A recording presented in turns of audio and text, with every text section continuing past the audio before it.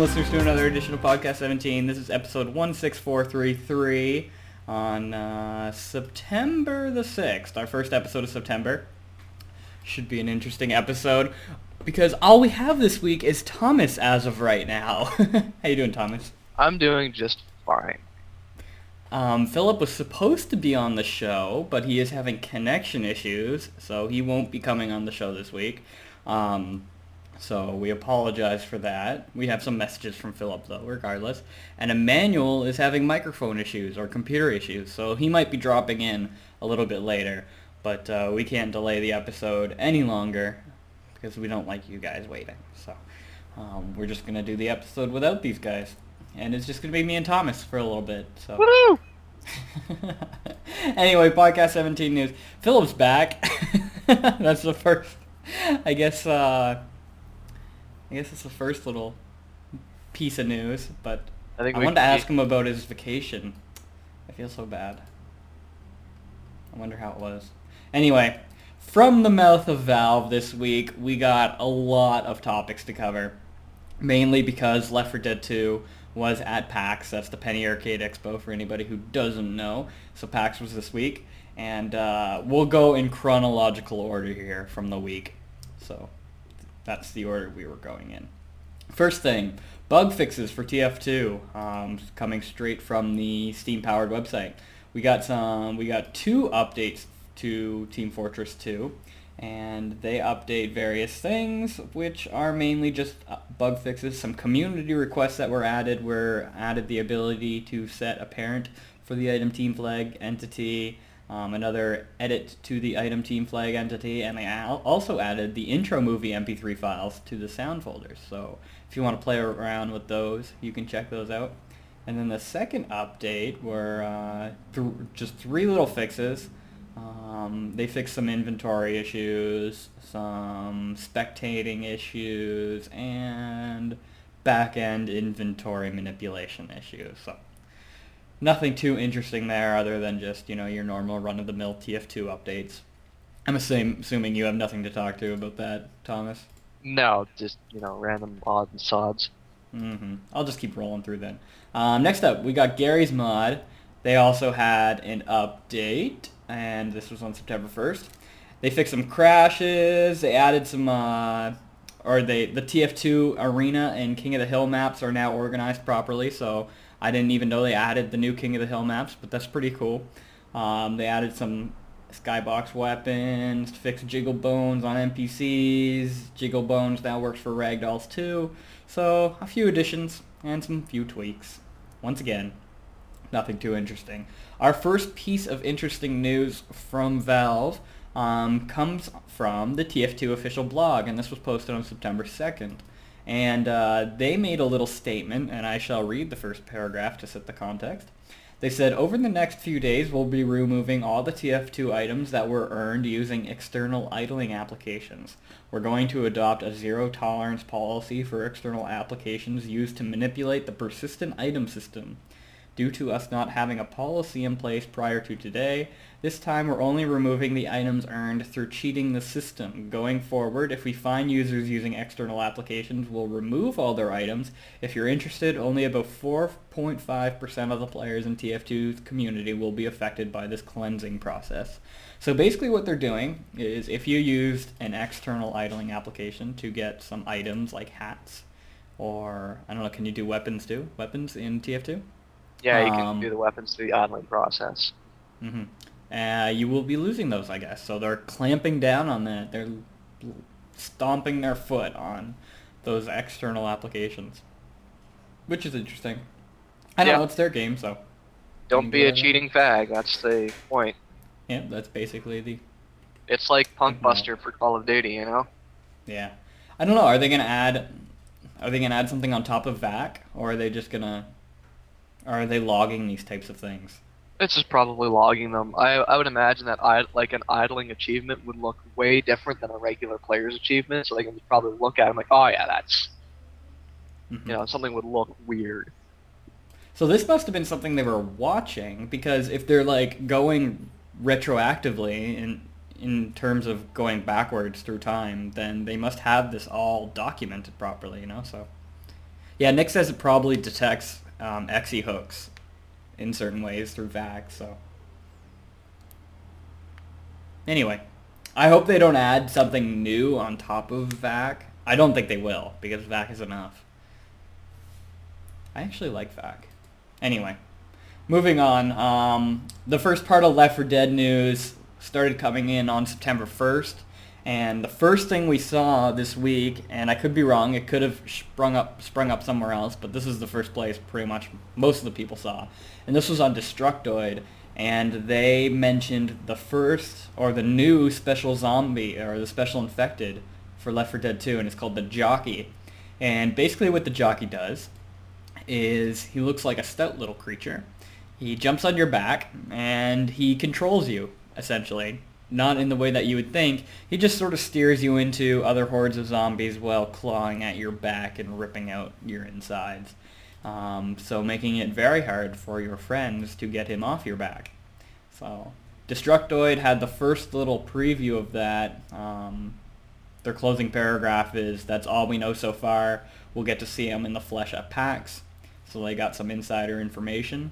Which moves on to the huge Eurogamer updates, and they had 2 articles, one being the Dark Carnival unveiled, which includes some information about the Jockey as well, and another one about DLC pricing. So before we get into DLC, let's talk about Dark Carnival. Thomas, did you take a look at this? Yeah, I did. I found the most interesting part is actually the latter half of the article, because the author gives away some of the new weapons that we will be seeing. Exactly. And some of those are a new electric guitar. I think there's a... Goodness. They mentioned a new katana too, I think. I mean, a katana was announced before, but they're concentrating a lot on the katana. Kotaku was as well. Another thing that I noticed, actually, there's a YouTube video of somebody playing at PAX, and somebody had a crowbar in their inventory, and all the melee weapons now show up on your back, which is kind of cool. So, they're concentrating a lot on the melee weapons. But anyway, Dark Carnival, as you can guess, it takes place in a carnival. But in fact, for the first couple of maps, from what I understand, you have to actually make your way to the carnival by going through, like shanty motels and stuff like that. And as soon as you get in there, you can fight off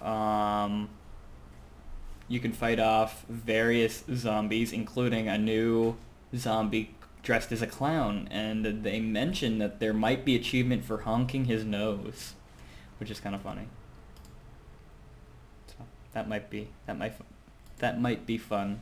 This is what I mean. I'm getting a little bit more excited for Left 4 Dead 2 now. I think they're doing proper PR. Doesn't matter. You don't think so? No, and I think this is going to be like almost a segue to the other article, because apparently the Left 4 Dead 1 DLC is not going to be free across the board. My understanding is that it'll still be free for the PC user, but if you have it on the Xbox, you will be paying for it. So... Right, and they mentioned that in the second article on Eurogamer, which is about Left 4 Dead 1 DLC pricing, not Valve's decision. This doesn't really talk much about Left 4 Dead 2, but mainly about the Left 4 Dead 1 campaigns.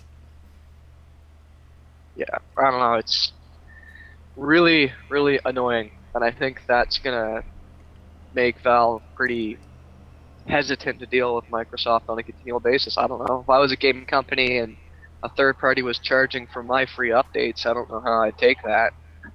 Right, but they don't have much of a choice at this point. I mean, Microsoft was nice enough to let them have some DLC for free, but I think now Microsoft is almost like, all right, we gave you sort of your leeway, now we're going to start charging for Crash Course. And that's what they're saying. They have European prices up on here, but it's £4.76 from Eurogamer. So what? That's like $10. Mm-hmm. $10 in the States. So that's the price tag on Crash Course. And quoting Chet from Eurogamer is, we own our own platform, Steam. Microsoft owns their own platform. They wanted to make sure that there's an economy value. There's an economy of value there. They helped us get the first one out for free. We had one DLC out for free, and I think they have to look and say, wow, we're kind of being unfair to everybody else if these guys can do that. It's not like we're, in parentheses there, Valve is looking at this and saying, oh my god, we need some money, we're going to charge, obviously, or we do it on the PC. So it's kind of the way the system works right now. So it's out of their hands, I guess, and Microsoft is sort of putting the They should do a PS3 release. They would never do a PS3 release, though. I mean, Gabe has already pretty much talked about that. I know, but they should. Gabe's being a wiener. Yeah. The issue, though, is, you know, I sort of agree with what Chet is saying. If Microsoft is allowing Valve to do free DLC, then I can see this stance of other development companies saying, well, we want to do free DLC too. Yeah. It puts Microsoft in a sticky situation. Sticky. So there's, I don't know, there's not much Valve can say to them, you know, without sounding like whiny babies. Mm-hmm. I mean, you take what you can get, I guess.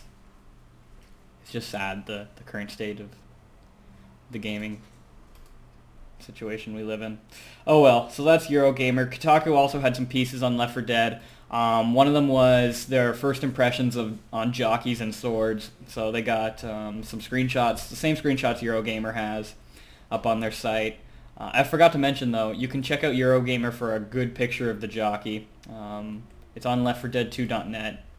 It's on our agenda, so it'll all be in the show notes. There's a really good picture on half-life2.net. Anyway, so Left 4 Dead... Kotaku had some impressions. A lot of what we heard from Eurogamer, just sort of being regurgitated in their own words. And also they had another article later on in the week. It was called Meet Left 4 Dead 2's Jockey Infected. Once again, nothing really new, because they got sort of the tail end of the news. Most of the news is still on Eurogamer or on Destructoid. So basically that's sort of the update from Left 4 Dead 2. So you're still not interested, Thomas? No, I'm really gonna have to see something that knocks my socks off, like proper giving or more realistic physics or a less ridiculous zombie run. I don't know. Yeah. Like the first Left 4 Dead reminded me way too much of the remake of Dawn of the Dead, which I didn't like. I don't know. It just doesn't. It feels like a Hollywood horror game, and I can't just I paid like $15-20 for Left 4 Dead 1, like the absolute highest sale it was ever on Steam. That's when I bought it. So I really can't justify paying full price for pretty much a rehash, a repackaging of the same game. It's a mod. I can see what you're saying. I can see what you're saying. It's just, I don't know. It's still a mod thing. It's like the exact same thing. Okay, fair enough. Anyway, moving on. Yeah, moving on with the rest of the news from the mouth of Valve. There's a Steam hardware survey that was posted early this week, and it's actually very interesting to look at. Nick was kind enough to find this for us. Oh, there's the fire trucks. Anyway, it has really good information on here if you're interested to look at something like this, like video card usage by manufacturer, DirectX systems, processor usage by manufacturer, number of CPUs per user, and you can sort of see the growing trends over the past couple of months. So you can see, for example, I really like the CPU adoption trend, in that one CPU has been slowly decreasing since the month of May, or May, right? And 4 CPU usage has been slowly increasing. So it's interesting to sort of see how everybody is adapting to newer technologies. And then finally you can see the more detailed versions at the very bottom there. So if you're a game developer and you want to see your minimum requirements or something like that, this is probably a good hardware survey to see who can actually play your games. Because Steam, everybody uses Steam now, right? Pretty much. You don't use Steam, you're in some kind of hole. Exactly. Which actually brings, I just wanted to bring this up because I was in the Future Shop the other day, and I went to look at their PC game section. It was one shelf. Exactly. Yeah. That's how I felt too. I was like, holy crap! Like I hadn't looked at like a PC gaming shelf in a store in about a year, and when I saw that, I just couldn't believe it. Like there was like, it looked like a bargain bin, but they were all new games. You know, they were just like scattered all over the place. There wasn't like the big display boxes in the middle of the floors with all the game boxes and the little kiosk or anything. No, they're just all like scattered on the shelf. They're like tossed seconds and like they're brand new games. I just couldn't get over it. Yeah, I can't remember the last time, like here in Canada we have EB Games and you guys have GameStop in the States. I can't really remember the last time I walked into an EB Games because I just buy everything off Steam. If there's something I want, it's probably on Steam. Yep. Okay, so moving along in the agenda, after the Steam hardware survey, we had another Steam update, and this was more fixing issues with HTML pages. They fixed an issue where Steam cannot be closed after playing Section 8. That sucks. And they fixed Champion Online keys not always being available when Steam first starts. So just some game fixes and then some HTML fixes. JavaScript DOM modifications. So anyway, nothing too interesting there, unless you really care about JavaScript in your Steam website. And then lastly, from Left 4 Dead, Half-Life2.net posted a good little collection of YouTube videos that came from PAX. So not only does it include, some of the stuff that was on Eurogamer, some of the stuff from Xbox360.ign.com, but it includes some actual videos that just normal people like you and I took from PAX. So they got some gameplay footage, some carousel gameplay footage, highway fire katana gameplay, baseball bat, slide gameplay footage, and more PAX footage. Shows a deagle? ? So if you want to see some interesting things coming from Left 4 Dead 2. Always the most interesting things we see is from the actual people on the floor, not from, reporters, from the actual visitors of PAX. So lastly on the agenda, what I added this week, or not this week, this morning, were two more interviews with Chet. One is from at Gamasutra, and another one is for No More Game Blogs. I didn't get a chance to read this, and I don't think you read these, Thomas. So we'll leave these for next week. But I threw them on the agenda, just so that in case you guys want to read them, you listeners out there, so you can keep up to date with news. We'll put them in follow-up and errata if there's anything interesting to cover. But there are two interviews there. Gamasutra always does really good interviews, especially if you're a game developer. If you're a mod developer, read the Gamasutra interviews. I guarantee you'll get something from it. I can already say that without even reading a word. So that's from the mouth of Valve. It was a long release, or a long list of announcements. Anything to conclude with, Thomas? Just scanning through one of the interviews. Apparently Left 4 Dead 2 is going to be shipping with 7 melee weapons. Ah, and Chet said that? Yeah. In which interview is that in? That is the second one from No More Games blog. Cool. About halfway down, it talks about chainsaw, crowbar, cricket bat, baseball bat, frying pan, katana, hatchet. They didn't mention the guitar. I don't know. They did not mention the guitar. Interesting. So maybe they'll be adding more later. I don't know how that'll work. I don't know. Because they announced the guitar at PAX, which is sort of weird. Nick says maybe it shoots music notes and lightning, so not melee. That's funny. Anyway, moving on. The release list this week is extremely short. In fact, I was hoping Phillip would be here because I added this morning on map/mod from Planet Phillip called Cooldiradical. Apparently, this map is 97% puzzle map. You simply need to solve the puzzles to progress. Set mostly indoors, you will find most puzzles straightforward, but some may have you scratching your head. Phillip gave it a 5 out of 5. Play it. We'll probably be covering this next week again. Sorry for deferring a lot of these topics that we're talking about. Next week again on Follow Up on Errata, when hopefully Phillip is on the show again. So he's giving it a play it now, and he also told me that he was planning on posting something today as well that will definitely be going on the Hall of Fame. So keep your eye out on Planet Phillip. He just got back from vacation, so he's playing a little bit of catch-up. I'm sure he has lots of maps to post. Next on the list of releases / updates, Synergy updated.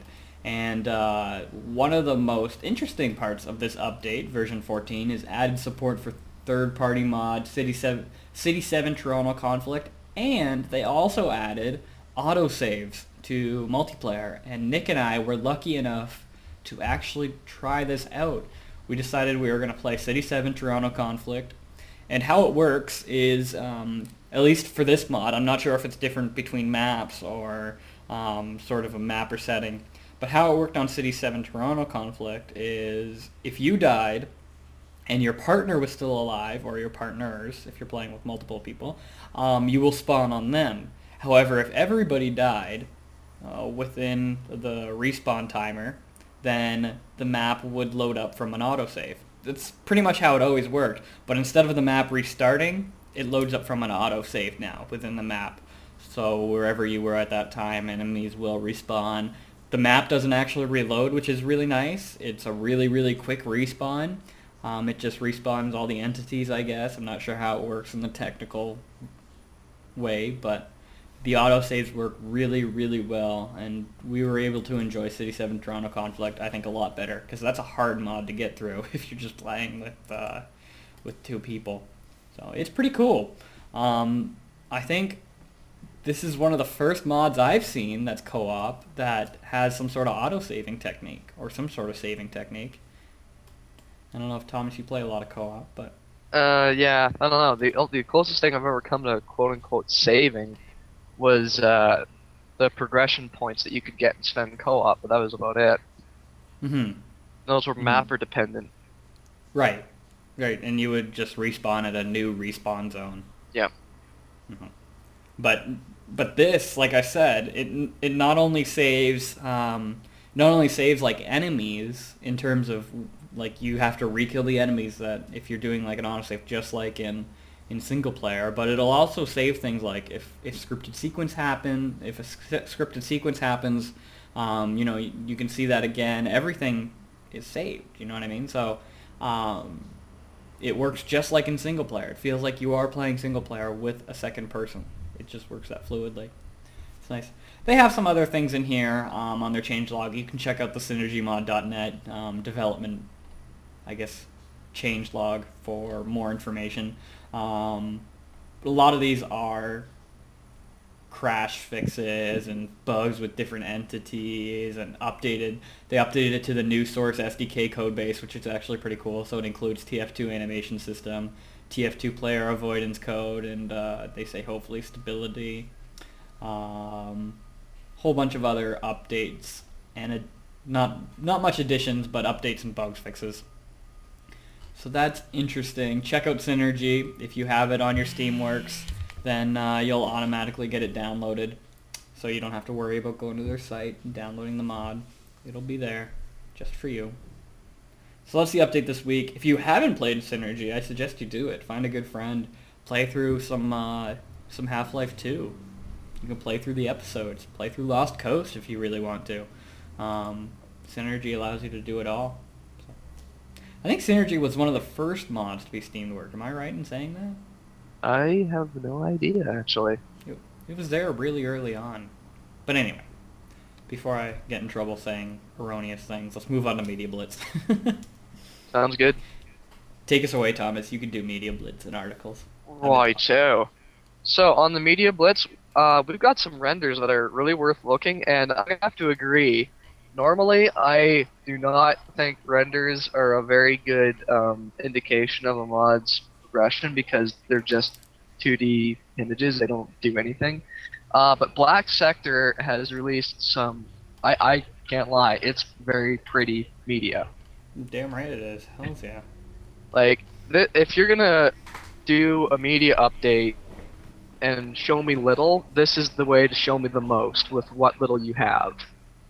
Like, these models are pretty, and the person that did the rendering actually put them in interesting poses where we can get a good look at all the details. I'm not fully understanding the storyline behind BlackSector, but it looks promising just from the images alone.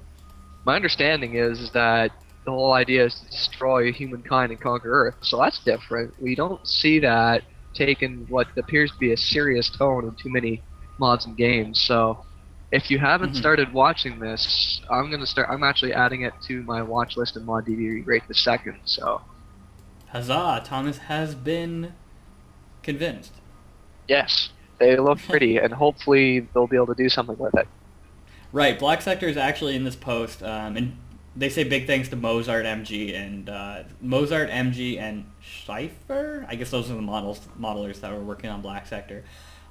They're previewing the Wraith Horde, which is the other team alongside the UASC, United Alliance Special Corps, and these are the different classes that you will be seeing.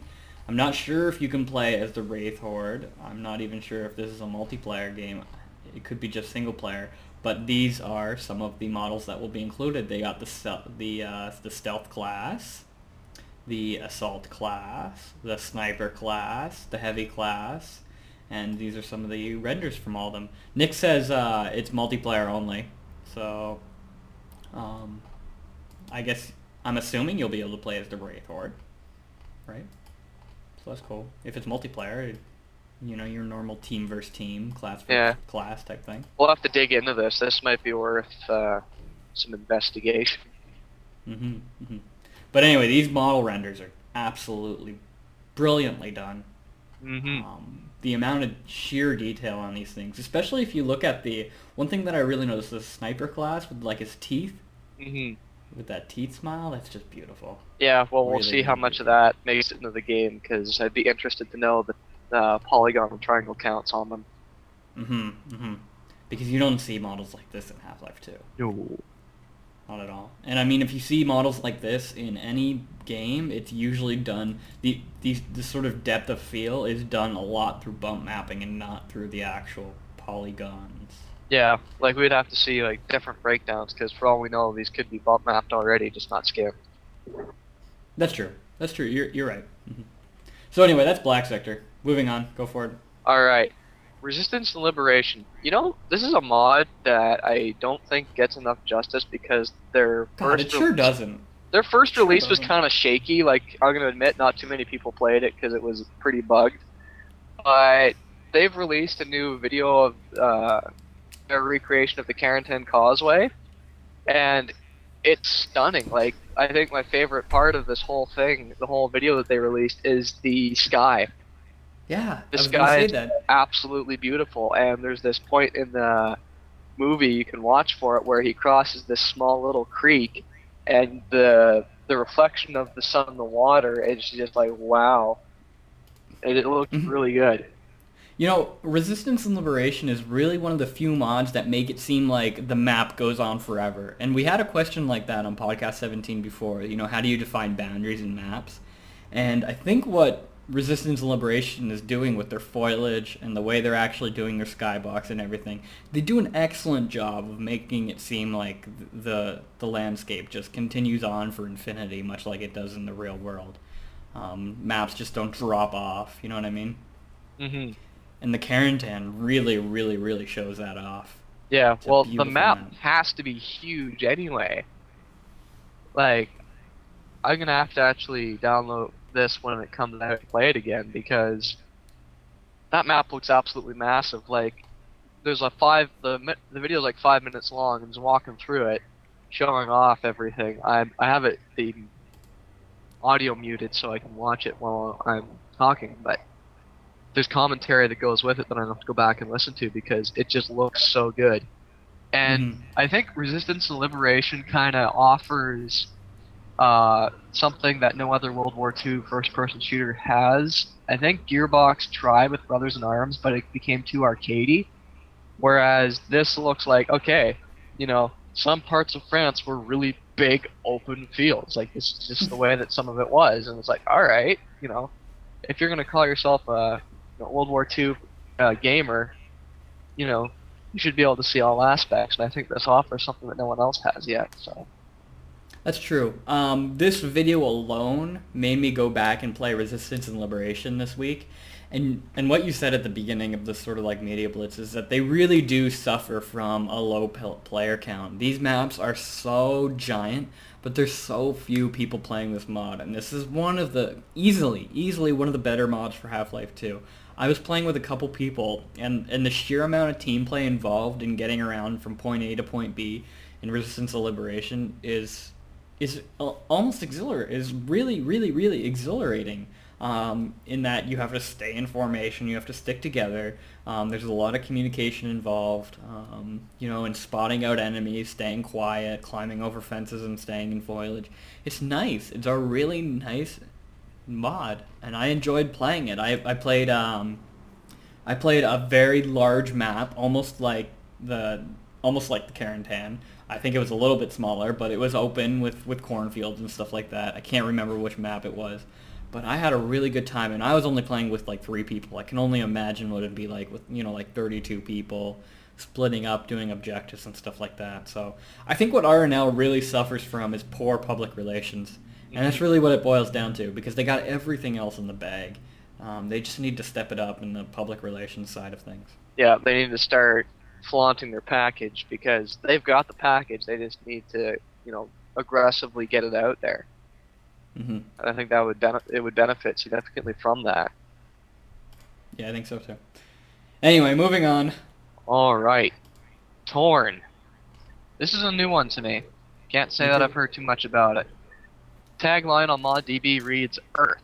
For many thousands of years, many people have believed Earth to only be the only inhabitable planet in the known universe. But little does mankind know that in the next year, their planet will be a smoldering ruin, devastated by an evil power more than nuke.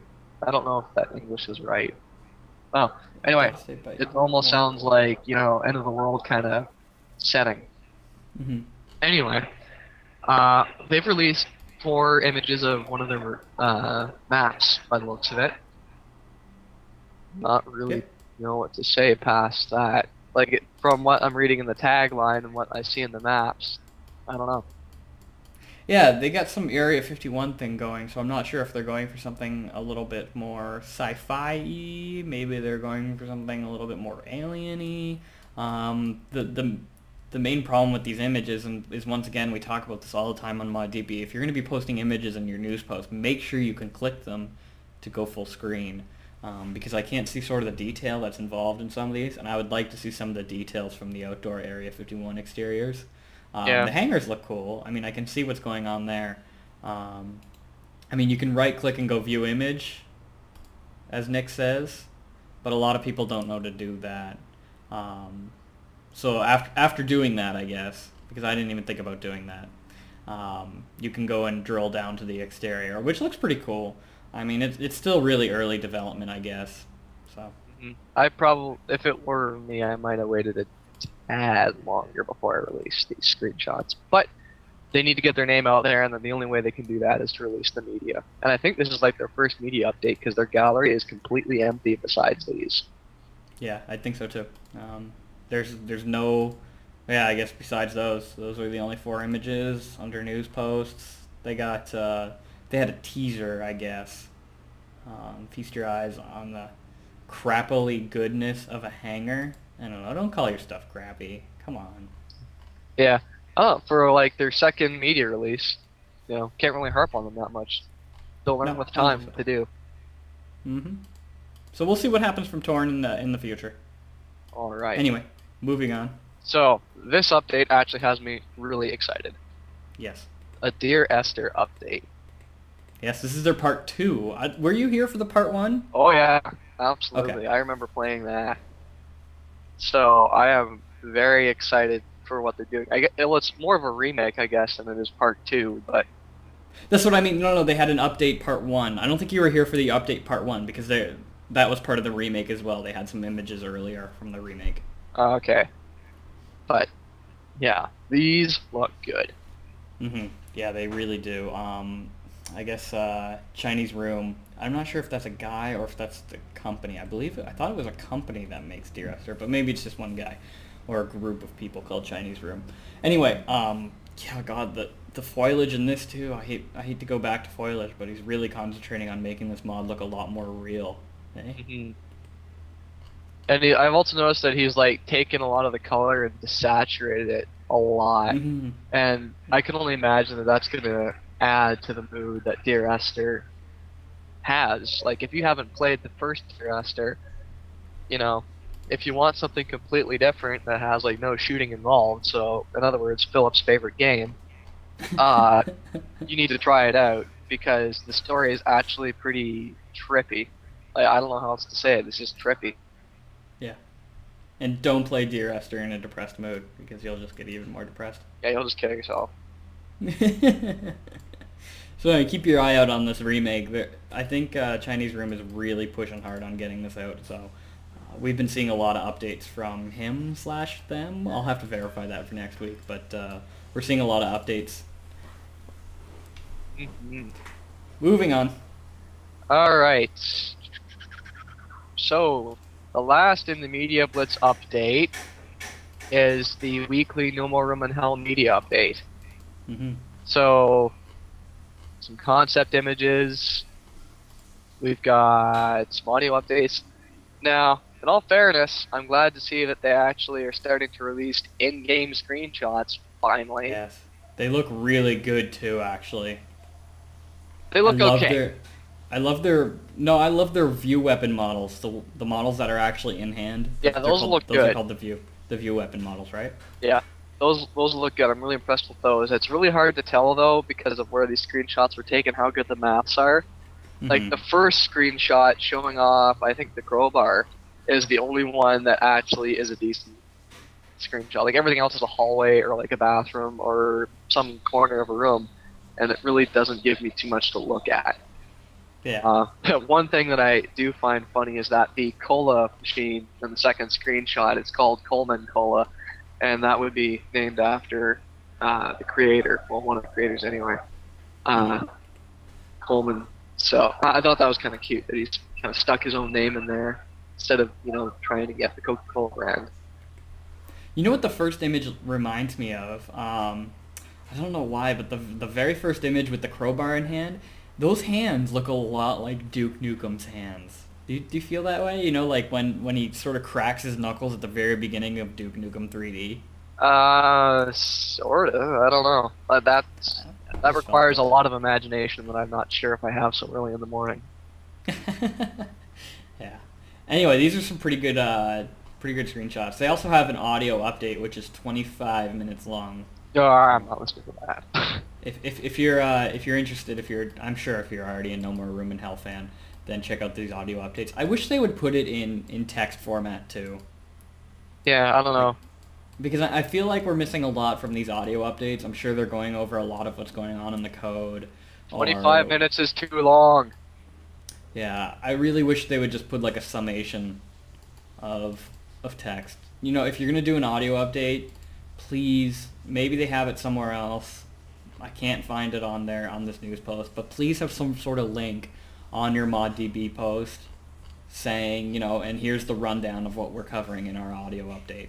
Yeah, because I'm just going to assume that it's talking about stuff that's in the news post, because why would you release something super important in an audio update that only half the people might listen to, you know? Yeah. You kind of be shooting yourself in the foot if there's anything in that audio update, and there very well may be, and I might go back and listen to it later, but 25 minutes is a long time to hold my attention on an update, when in that news post there doesn't seem to be that much to warrant a 25-minute audio update. I don't know. So I'm assuming they're going over a little bit of the coding, or what their current progress is. But like I said, some sort of summary would be really nice. Yeah, Maybe they'll do that. I'd like that in text so I can get the information that I need and leave in like 5 or 10 minutes on a news update. I don't want to spend half an hour waiting for, you know, whatever. At least with Podcast 17, when you listen to our boring downloads, you have a show notes list telling you what when in the podcast you can like fast forward to listen to the stuff you actually want to listen to. Right, and that's why we do that. So. Yeah. So there you go. Take a page out of Podcast 17's book. Anyway, before you move on to articles, I have some media blitzes here that I picked up this morning, and like I said, we didn't get a lot of time to go through these, but I thought I'd mention them. They will be in the show notes. I know they're not on the agenda right now, so sorry, live stream listeners, but they will be in the show notes. I'm just going to go through them real quick, just so that you guys can keep updated. First on the list is Zeitgeist. They have some new media and music and community issues to supply us with. They have an overture up on their ModDB website. They have some images of some bombs dropping. For those who don't know, Zeitgeist is they only have a quote on their summary, which is interesting. They say, "For the wise man looks into space and he knows there is no limited dimensions." So anyway, as you guessed, it's about flying, about perusing the air. So that's Zeitgeist. Check it out. Their overture's pretty cool. Next on the Media Blitz for honorable mentions is SMod Tactical. And they have a media release part 2, and we'll be getting back to their part 1 in a second. But they have some Tactical Delta 6 early gameplay. It's a video, 2 minutes and 20 seconds. You can check that out, and some notes about the video. So they also want you to pay attention to some things which they mentioned there. Their part 1 has another media release with some new screenshots and details about the next version. So this is mainly screenshot oriented. A lot of what we saw last week, or a lot of continuing of what we saw last week. We got some images of some weapons in there, and a lot of gameplay footage. Not footage, but gameplay screenshots. The AK-74U, the M79 grenade launcher, some Crook County promotional shots, and some Vegas action, some DE Vegas action. So check those out if you're into SMod. 1985, another mod, it has another release, another media release, and they got some cool Polaroid screenshots. They got one of a medevac van, some like a map shot, and then a player render. It looks like it's in-game, but I could be wrong. So check those out if you're following 1985. And what Phillip wanted us to cover, Strider Mountain has a release date of September 12th. It will feature 17 maps, indoor and outdoor maps. 16 maps plus a collection of Easter eggs will unlock a bonus map. They got a nice little promotional poster which sort of goes over where you will be going in the Strider Mountain. They also have some gameplay video there. So this is definitely one of the mods I'm looking forward to. Strider Mountain is a great mod. If you haven't played the demo, play it and then get yourself ready for September 12th. This mod is going to be amazing. Third to last is Sven Co-op Map Contest Extended. If you've been following Podcast 17 or Sven Co-op or the Sven Co-op forums, you know they're having a map contest. They got some t-shirts, some videos, some etceteras. You can check that all out on their ModDB page. This is something that might be on Follow Up and Errata next week. I haven't looked into this yet. Combine Insurrection also has an update.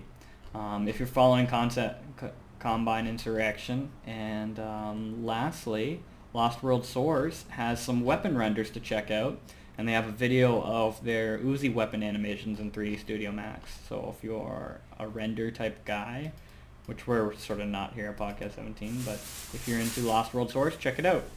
And if there's anything from those that's really newsworthy, we'll cover next week on Follow Up and Errata. I just wanted to make sure we mentioned it. So that's it. Thomas, articles. Alright, we've actually got some pretty good ones here this week. The very first one, this needs a little bit of an introduction. There's a crap ton of Maya tutorials available right now, all at this one link, and it's like a huge list. Yeah, God, it's huge. If you use Maya. That's the problem, is that there's all of this good information about using Maya, but I think I know maybe one person that's used it. Like, everybody I know either, butt humps through Milkshaped 3D or use 3D Studio Max. So Or XSI. I've even heard of less people using XSI in comparison to Maya. When I was doing some modeling for Daniel from Ragnarok Arena, I was using XSI. So Yeah, I don't know. Like, it's a very good program. Like, there's nothing bad about it. It's the underdog. Like, nothing else to say. But there is, like, so many tutorials, very useful. Some of them are very specific, but that's okay, I think. So, yeah, well, I mean, if you want to make something very specific, why not look at a tutorial about it? So yeah, these tutorials are great. If I don't know, from your experience, Thomas, and I know you're not a modeler. Well, I know you're not a modeler for Half-Life 2, but if you had to pick a modeling program, you know, for new people who are starting to get into modeling, what would you pick?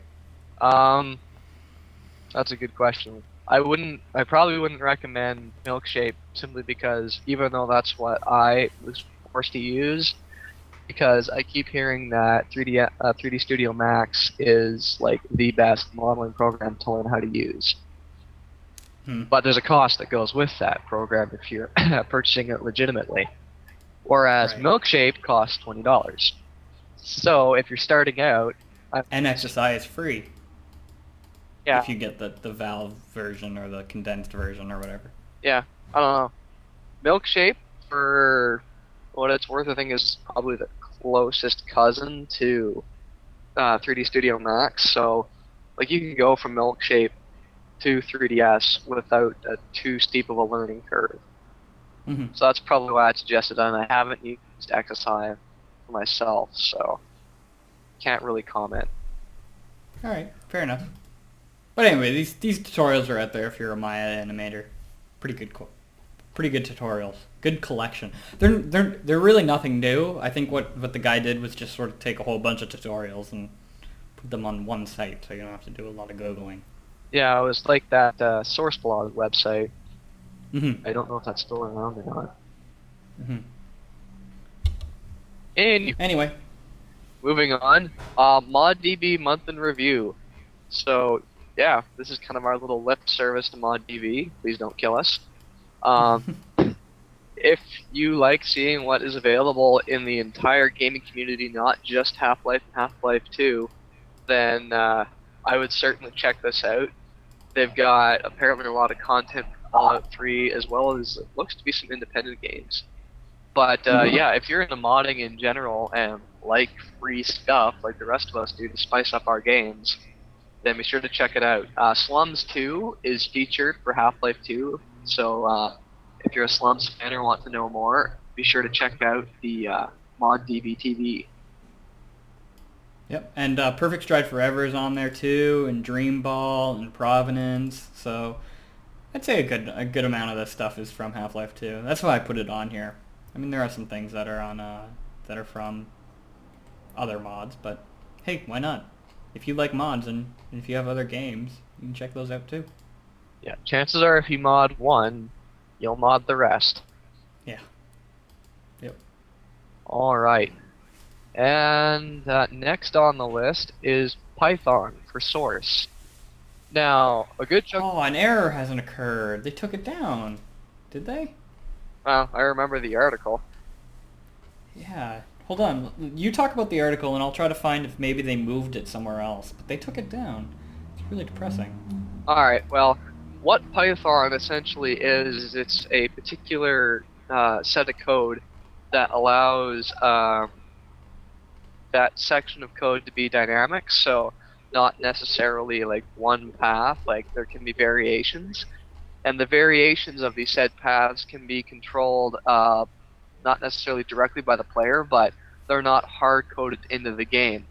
So it's almost like, how would be the best way to describe it? Like, it's almost like having a box, and instead of having just a lid that you open and close, you have this like new super fancy lid that can open like with a spiral, or it can just open flat out, or it can open like a regular box. It's got different ways it can open. And the user can choose or have it selected randomly to open different ways. I don't know. It's a poor analogy, my apologies, but that's the only way I can really think about it. And the Goldeneye source team is working really hard to implement this and had released almost an SDK, and we're trying to find out what happened to it. For whatever reason, Yeah. it seems to be poof. I'm gonna search their forum. So tell us actually what this SDK will allow Goldeneye Source to do within the Source engine. They're not exactly telling us that, and I couldn't fathom a guess. Like, I know a bit about coding, but this is about outside my realm of comfort to talk on authority. Not Yeah, I guess good at Rhineswick's found... Yeah, I guess this is the same thing, Nick. This is what I saw. Yeah, Rhineswick found Python for Source SDK Bravo on the Half-Life 2 downloads section of the actual Half-Life 2 game on the ModDB profile. This was originally on the Goldeneye Source profile, but I guess now it's just on stock Half-Life 2. So I guess that's more of where it belongs, I think, if it's just for Half-Life 2, not just specifically for Goldeneye Source. But anyway, so it's there. I'm glad it didn't get pulled for some weird reason. Yeah. Just a point of interest that I found interesting was that the preview image is actually from Civil Protection, one of the Ross Scott episodes. Yeah, I noticed that too. That's interesting. So I'm wondering if they used that for that skit or what. I'm not too sure. It almost looks like they did, and those were like the paths that the zombies traveled or something when they came out of the room. There's a tutorial at the Valve developer community, so the VDC. It's called Adding Python. They have a nice little wiki up there, and it's actually quite long on how you can add Python to your own source mods. Adding the dynamic scripting language to the game allows for rapid changing of game elements, and also allows the community to change and expand the game, just like you were saying, Thomas. There are many scripting languages to choose from, but why Python? Compared to other scripting languages, Python offers a relatively simple syntax, dynamic typing, vast standard libraries, easy to interface with C, C++ via boost.python, and a lot of other documentation and tutorials. However, Python does have a few setbacks. It's very hard to sandbox Python, thus it can open up a lot of exploits to server operations, and there are some complexities that the programmer has to deal with. So you can check that out. There's also event scripts, which is... Nick is just sending me a whole shit ton of links. Event scripts for the Valve Source engine as well uses Python-like code. There's event scripts Python, which is in event scripts 2.0, includes the full Python scripting support language within event scripts. So you can check that out as well. So there's a lot of alternatives. If you're a Python coder, this might be something you want to look into. Or if you're a developer and you want to integrate some of these real-time events into your mod, also might be something you would like to check out. Word. Yeah, for sure. That's cool. So I like developments on developments on developments. And moving on to the last thing, we already mentioned the Strider Mountain release. I put that in articles as well. September 12th. Check it out. I think that's a Saturday, so be prepared. And lastly, Capt Quark sent in a listener audio question. Not an audio question, a listener question. He asks, from what I understand, Goldsrc engine did not have the ability to show true reflective mirrors. For example, the bathroom mirrors were always grayed out. When Half-Life 2 was released, mirrors were still rendered this way, even in Left 4 Dead. Why? Is this a limitation of the engine itself? There are some responses in the agenda, one from Al Huppa and one from Steve UK. And I also asked Akart from Ragnarok Arena to answer this. And I guess Thomas probably has some things to say.